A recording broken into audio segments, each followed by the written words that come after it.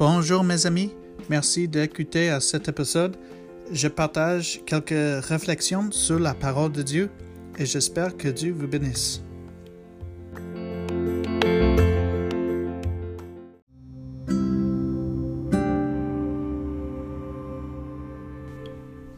Le trône s'affermira par la bonté et sur lui, dans la tente de David, on verra siéger en toute vérité un juge soucieux du droit et zélé pour rendre la justice.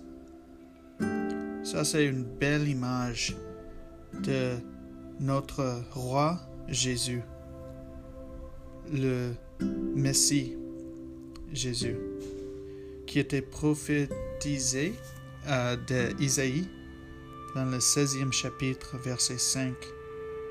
Mais ce que m'a frappé ici,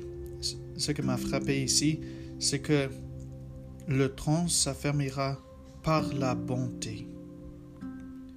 C'est un trône de la bonté. Ça, c'est une tellement bonne nouvelle pour nous que le trône de notre roi est un trône de bonté.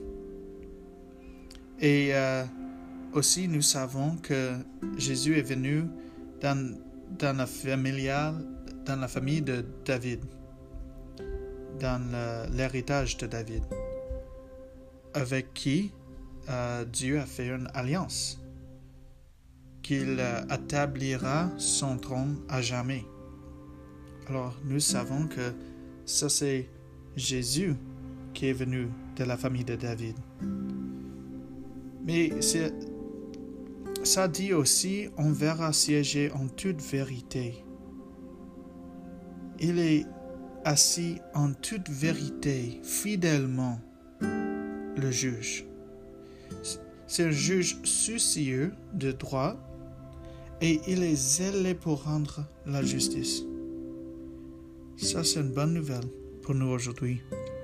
Je veux vous rappeler de ça brièvement, afin que nous puissions agrandir dans notre connaissance et dans notre amour pour lui et pour son évangile. La bonne nouvelle que nous avons un bon roi qui est assis sur un trône de la bonté. Va dans le Seigneur, que Dieu vous bénisse. Amen.